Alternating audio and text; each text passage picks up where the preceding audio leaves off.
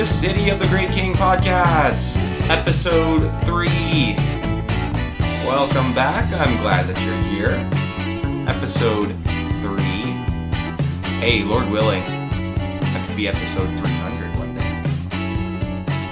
It all starts small. Beautiful things start small. Strong things start small and they grow. And one day it could be episode 300. Good habits will lead to episode 300. We talked about good habits a couple of weeks ago. And I'm already noticing, I record this on Tuesday nights, usually I upload it on Tuesday nights as well. When I get home from work, and I feed the cat, feed myself, and I think about my evening, and my body doesn't let me do other things unless I complete the podcast. My mind will not focus on anything else. I can't move on. You know, that feeling that you get when you have something that you have to do still. And you don't have that peace or relaxation until you've completed it. That's what you get when a habit has formed. You get that sense where I can't proceed until this happens. And that's when your habit has taken form. So that's how my Tuesdays look now. I had somebody ask me recently if I spend a lot of time in editing these things. And the answer is no. No time at all, actually.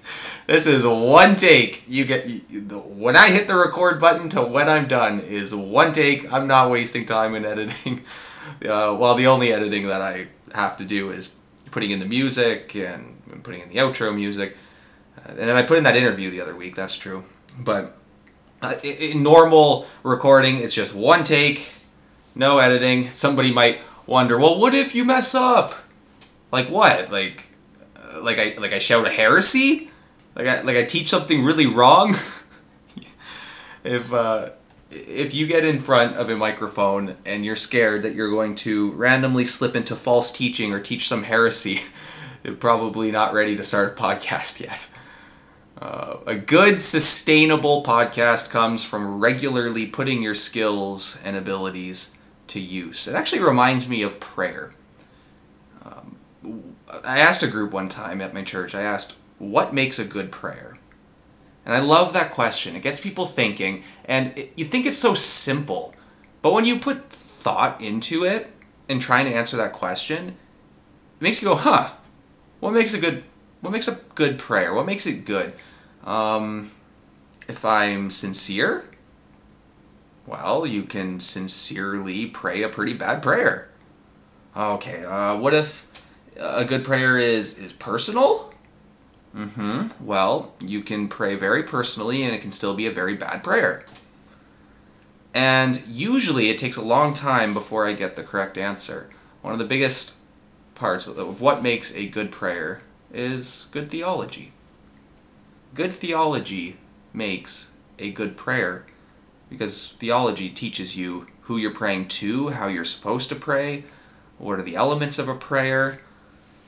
And so good prayer comes from good theology. It's like that in a podcast too. If you're worried that you're just going to put out something that's not very useful or you're going to go into false teaching, you got some more study to do, or maybe improving on your speaking ability or communication ability, whatever it is. I remember I'm in a small group a couple months ago, and we're doing prayer, and I had good prayer on my mind. And we're praying for the person beside you, and there was 2 newer Christians, younger Christians to the group, and we took turns praying, and the more so-called experienced Christians prayed first. And it was fine prayers. Each one went for a couple minutes, and you can hear scriptural references in there, and they're somewhat poetic, and yeah, it was a standard Christian prayer. And then the newer Christians start praying for the person beside them, and you can tell that they're trying to imitate the people who just prayed before them. And nobody, the more experienced Christians didn't pray a bad prayer, but it was just very standard, par for the course, I guess. And these newer ones are trying to pray like them, and they're tripping over their words, and they don't sound like they know what they're saying, and they're going all over the place, and they're not making a point. And even what they're praying is questionable. And we get through the prayer time, and I go up to these guys, a couple of them after, just to try to relieve them from the pressure. And I just told them, a good prayer doesn't need to be long. It doesn't need to be flowy. It doesn't need to be poetic. To start out with prayer, just consider the request that's being made. And the Bible tells us that we are allowed and encouraged to bring our requests before God. So when you start this prayer and you're a younger Christian, you're newer to prayer, go to the Lord, acknowledge Him, bring up the request, thank Him, say Amen. And that's it. You don't have to sound grandiose or great. You don't have to imitate the other people who pray. Just acknowledge Him, make the request, thank Him, Amen. And man, you could see in their eyes, like they get wider, like, thank you. Like, it was freeing to them. Because I could see the burden it was putting on them to have to try to pray, mimicking the people who just prayed before them. So, that all came from editing. Well, you can enjoy that. There's a topic I want to talk about today, and this is getting to what's going to be a frequent topic on this podcast. This is a kingdom building podcast, and what naturally comes out from this type of theme is a question. What does it mean to be a kingdom builder? That's a huge question. There's a lot of aspects to it, and so it is a question we will return to frequently, tackling a different aspect of it each time. But at its base, what does it mean to be a kingdom builder? Well, it simply means that you're building towards something. Think of a physical kingdom. There's a physical sense to this. If you are trying to build a kingdom on earth, you have some type of centralized government or leadership, and you're building houses. You're building your defenses up. In the old times, maybe that's building up high walls and whatever your defenses are. You're building up your armies, your soldiers, the ones who go to battle for you. You're building up farms for a food supply. So all these physical things that you're building that goes into a kingdom. I think of medieval kingdoms a lot in that way. Well, to be a kingdom builder Christianly, we're not talking about physical houses per se. Yes, we build a physical church, but we're using it in a metaphorical, spiritual, or even allegorical type of way. You know, the kingdom of God is not one where we're building up walls of stone. We're not building drawbridges, or we're putting up catapults and trebuchets to defend the walls. That's not the type of kingdom that we're building. We're using it in a metaphorical or a spiritual sense. And so instead of building a physical house, we're building spiritual houses. That which, families of faith, that is. Instead of physical defenses and walls, we build spiritual defenses. And the Apostle Paul talks about spiritual armor that we put on, the belt of truth and everything else. So we have spiritual defenses, and spiritual armies is what we're making. We're not raising up crusaders to go storm the Holy Land today or anything like that. But we are building Christian soldiers in the sense that we go out into the kingdom of darkness, into Satan's kingdom, to unbelievers, and we seek to win them for the Lord. Christian soldiers. So we are using this in a metaphoric and spiritual sense when we talk about kingdom building. And the next part of this to consider is that we are builders then in God's kingdom. So we're not trying to build a metaphoric kingdom for ourselves. I'm not after Tyler's kingdom.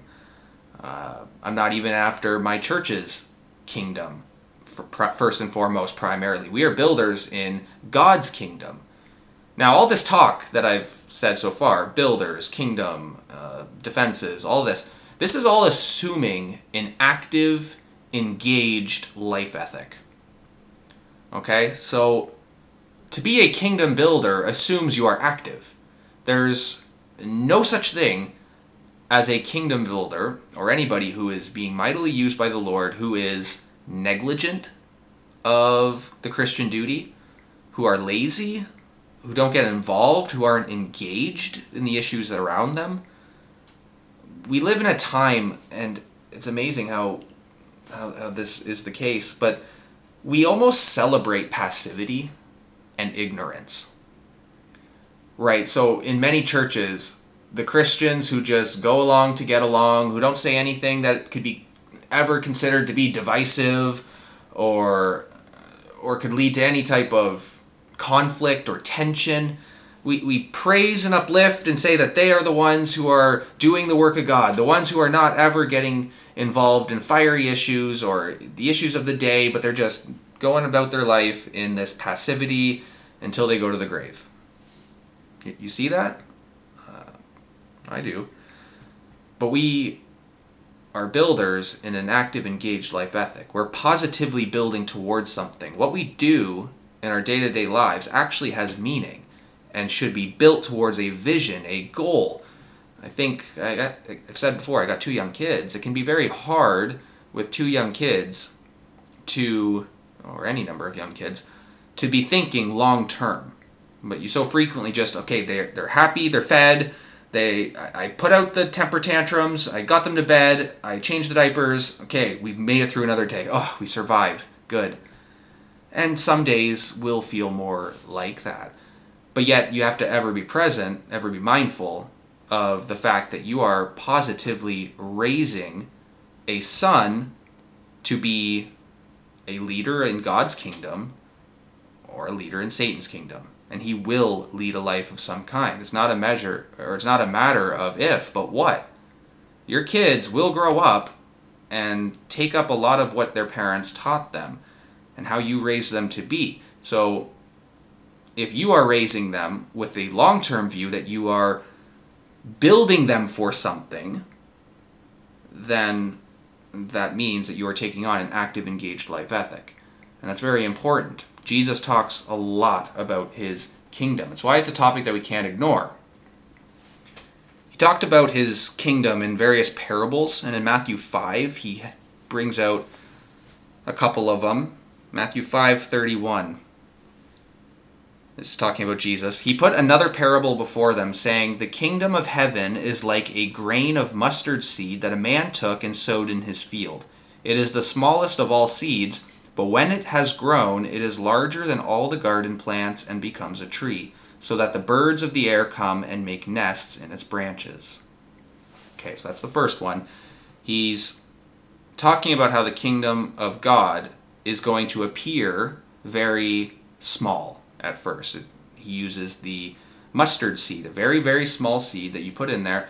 You don't see the results of it for a long time.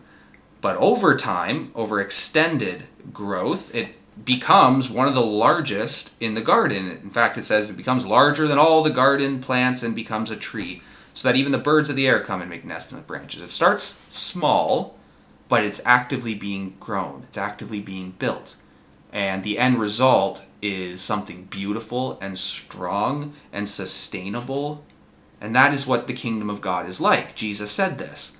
Over a long period of time, it is going to continuously grow, continuously become stronger, more sustainable, more effective.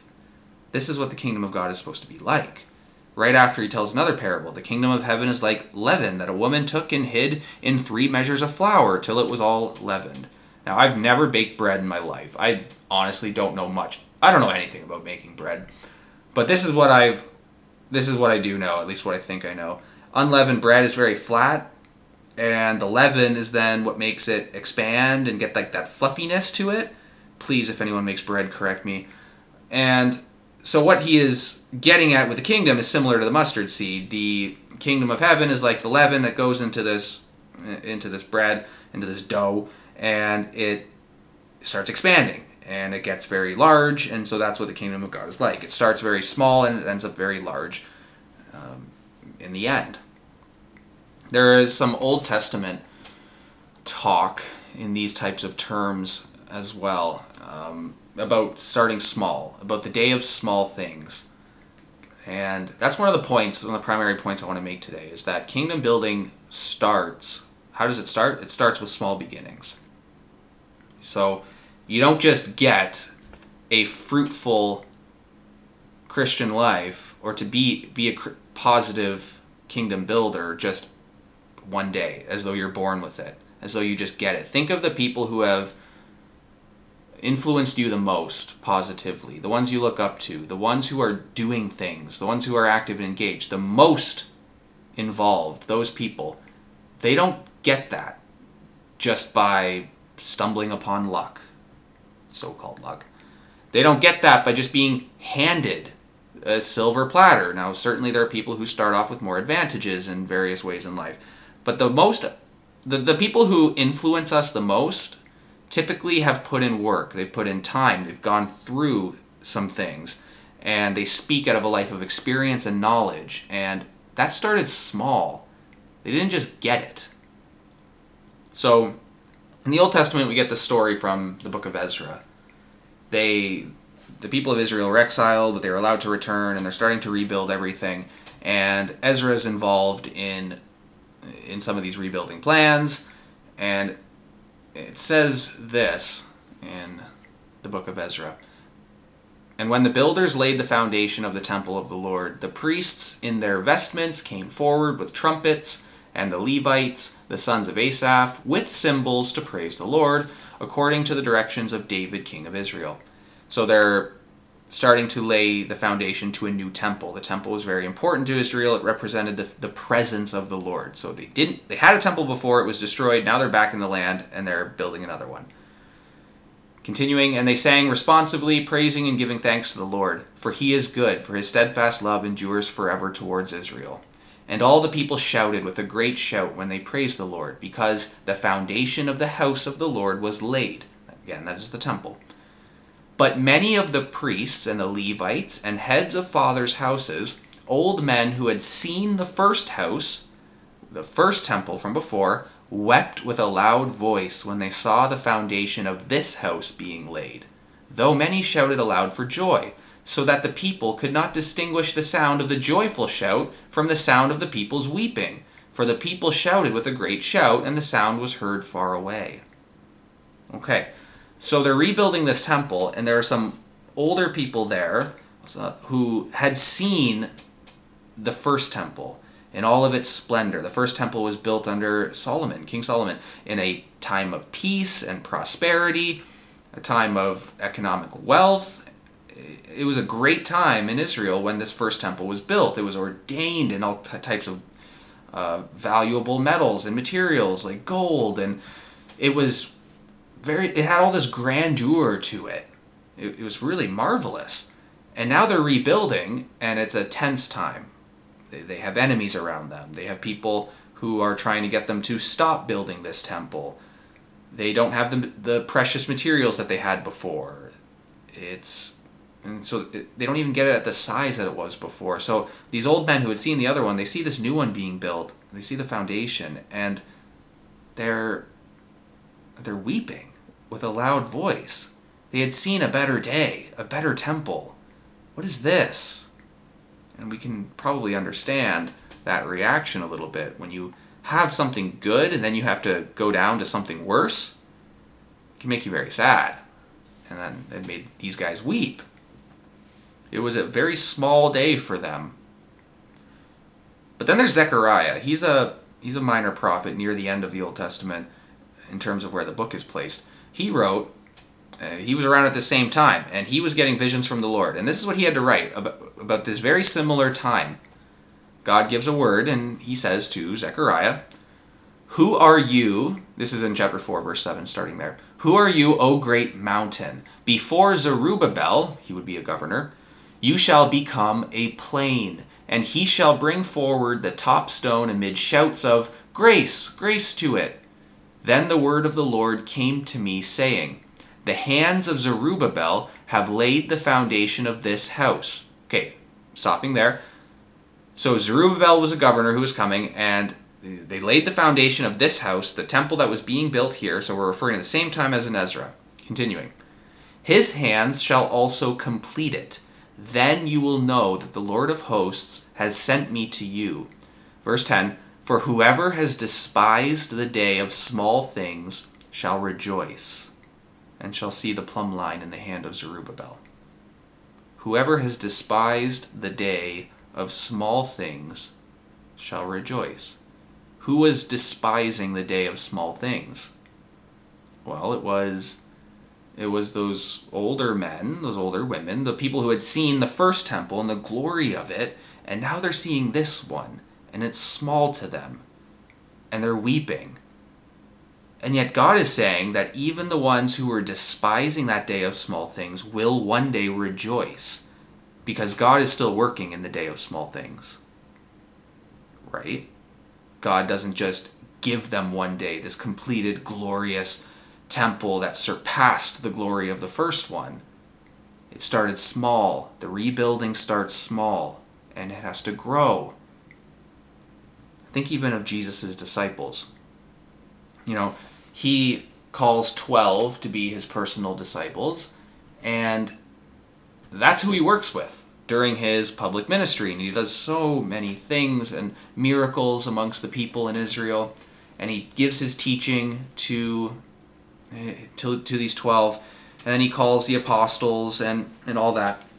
And this small group of people end up spreading this belief that their master Jesus, the one who taught about this kingdom of God as a mustard seed, he's killed, but that he was raised from the dead. He's resurrected. And they go out, when before they were cowards, they go out with this fervor and evangelize and spread this message that Jesus was the Messiah, and they turn the world upside down. The Christian faith spreads all over, not just in Israel, but across all of what they would have called the known world. Went across Asia, Africa, Europe, and eventually it gets to every part of the world. So, the day of small things with Jesus and his disciples, it can't get much smaller than when Jesus just starts out himself. At 12 years old, he goes to the temple, the very second temple that the old men are crying about. At 12 years old, he's there, and he is teaching and speaking to the people around, and the authorities are amazed. The scribes, the teachers, they're amazed that this 12-year-old has such knowledge and understanding. But we would look at that and say that was a day of small things. Just one solo 12-year-old. And look what it turned into. Look at the plan that God had there. Even the 12 disciples, when they go out and they start evangelizing and the early church starts spreading, it is a day of small things. But then you look 2,000 years in the future, you look today, and you have the Christian church in every part of the world. You can't despise the day of small things. I think many of us can start despising days of small things. I think of early COVID. You remember early COVID, March 2020? At least early COVID for Canada. I remember it because the day that I was supposed to enter the ministry at this church was March 2020. That's when I was supposed to start. I had left my job that I was working before that in anticipation that this was starting, and then a funny thing happened. The world goes nuts, and we shut everything down, and the start date to my job gets delayed by a few months, and I actually didn't end up starting until June. Yes, I believe it was June, so it was delayed 3 months, my start date. And I just remember that early time in March 2020 when I was supposed to be starting this job in the ministry, and instead I'm sitting at home, and I didn't even have the prior job anymore, and it wouldn't have mattered because they were shut down anyway. Everything was shut down. And I get to this stage of life at that point where I'm just unengaged. It was a disaster for me. Like, my screen time went way up. Watching more TV, playing more video games, just wasting time.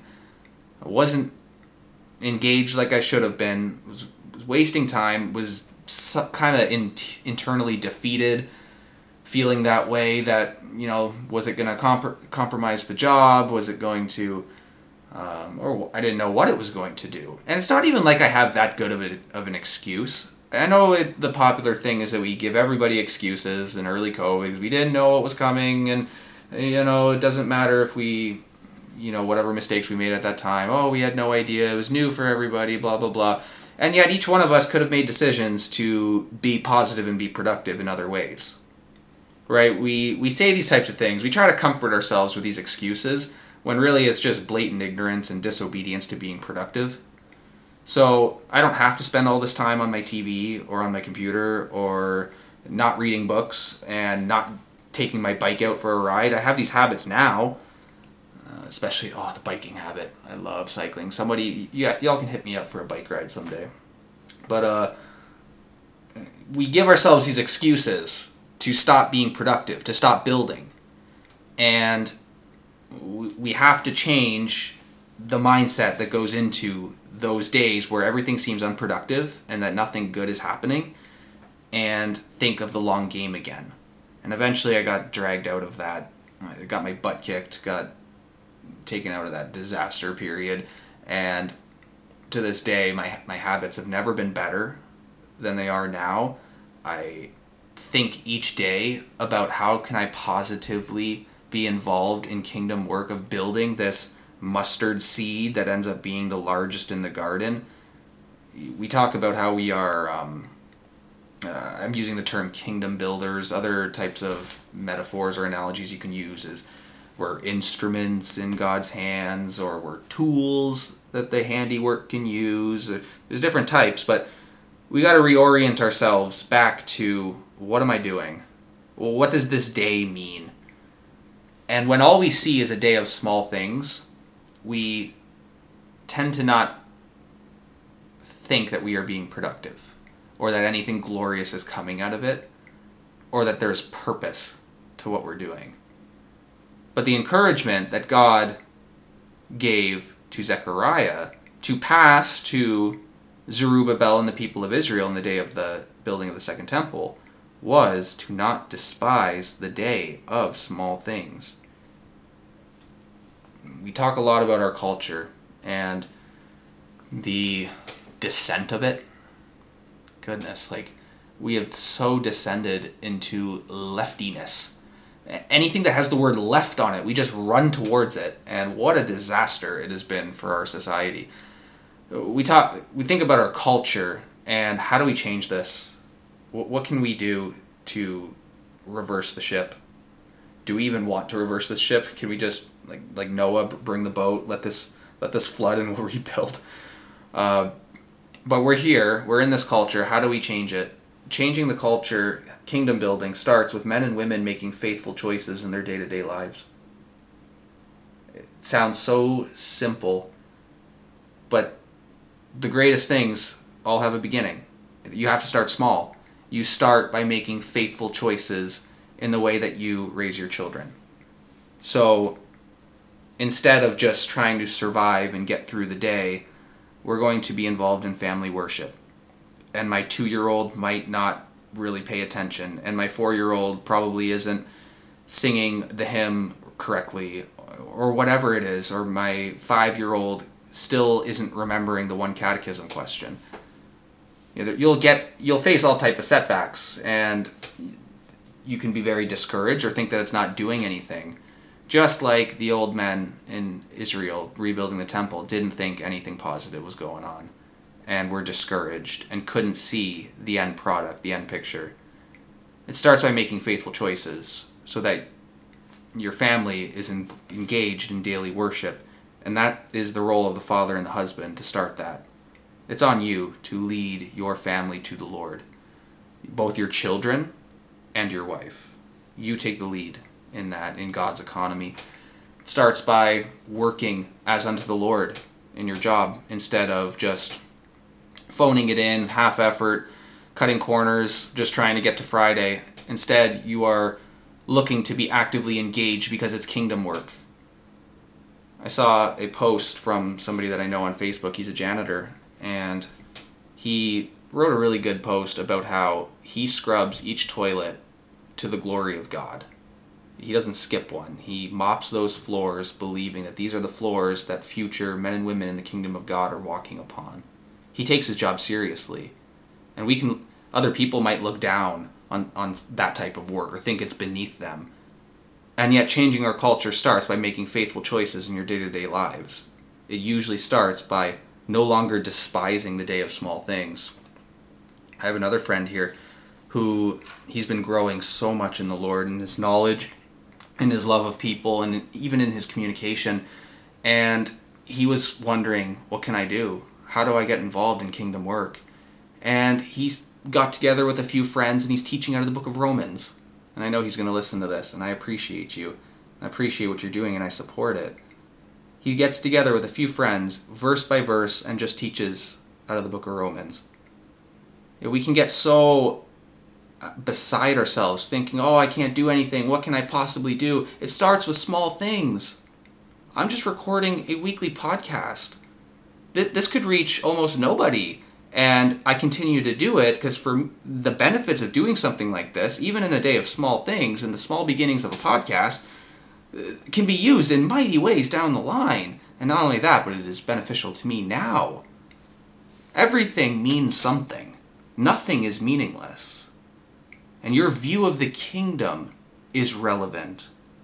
If you think God's kingdom maybe is the opposite of what Christ said, maybe your idea is that the kingdom of God was strongest when Christ was here. That's when the seed is the tree in the garden, and the birds are coming onto the branches. Christ is here, miracles are happening, disciples, all that type of stuff, apostles. And then over time, it's kind of getting smaller and smaller rather than larger and larger. If that's your view of the kingdom, it's no wonder that you won't think in a way that gets you engaged and involved. You will think that being escapist or being negligent or just, as the world continues to get worse, it's better for me. Jesus is coming back and I don't need to get involved because, rapture any day now. Your your view of the kingdom is very relevant. What are you building towards? Are you part of a kingdom that's expanding or one that's retracting? So we don't think far enough. For too many of us, we just think about getting through the day, getting through the week, getting to the weekend. We think just about our own generation, and maybe some of us will think about the world that our children will inhabit. And I even think of how we, as a society en masse, treated the government's response to COVID-19 and the panic that was induced from it. We set the precedents now for how much authority and power these officials can take. Some of them completely unelected bureaucrats making decisions about our day-to-day lives, about what we have to wear, where we can go, when we can go there. This is the type of world that our children and our grandchildren are going to inherit. Do you think much about your grandchildren, the world that they will have? If you start now, in a day of small things, making positive godly changes in your habits, in your reading, in the work that you do, in getting involved, in getting off the screen all the time, that goes towards the building of the next generation and the generation after. The ripple effects are enormous, and it goes across generations. And one day we'll talk about that more. So you're building towards something. It's not a matter of if, but what. We're all building towards something. So act like it. Start building. Start small.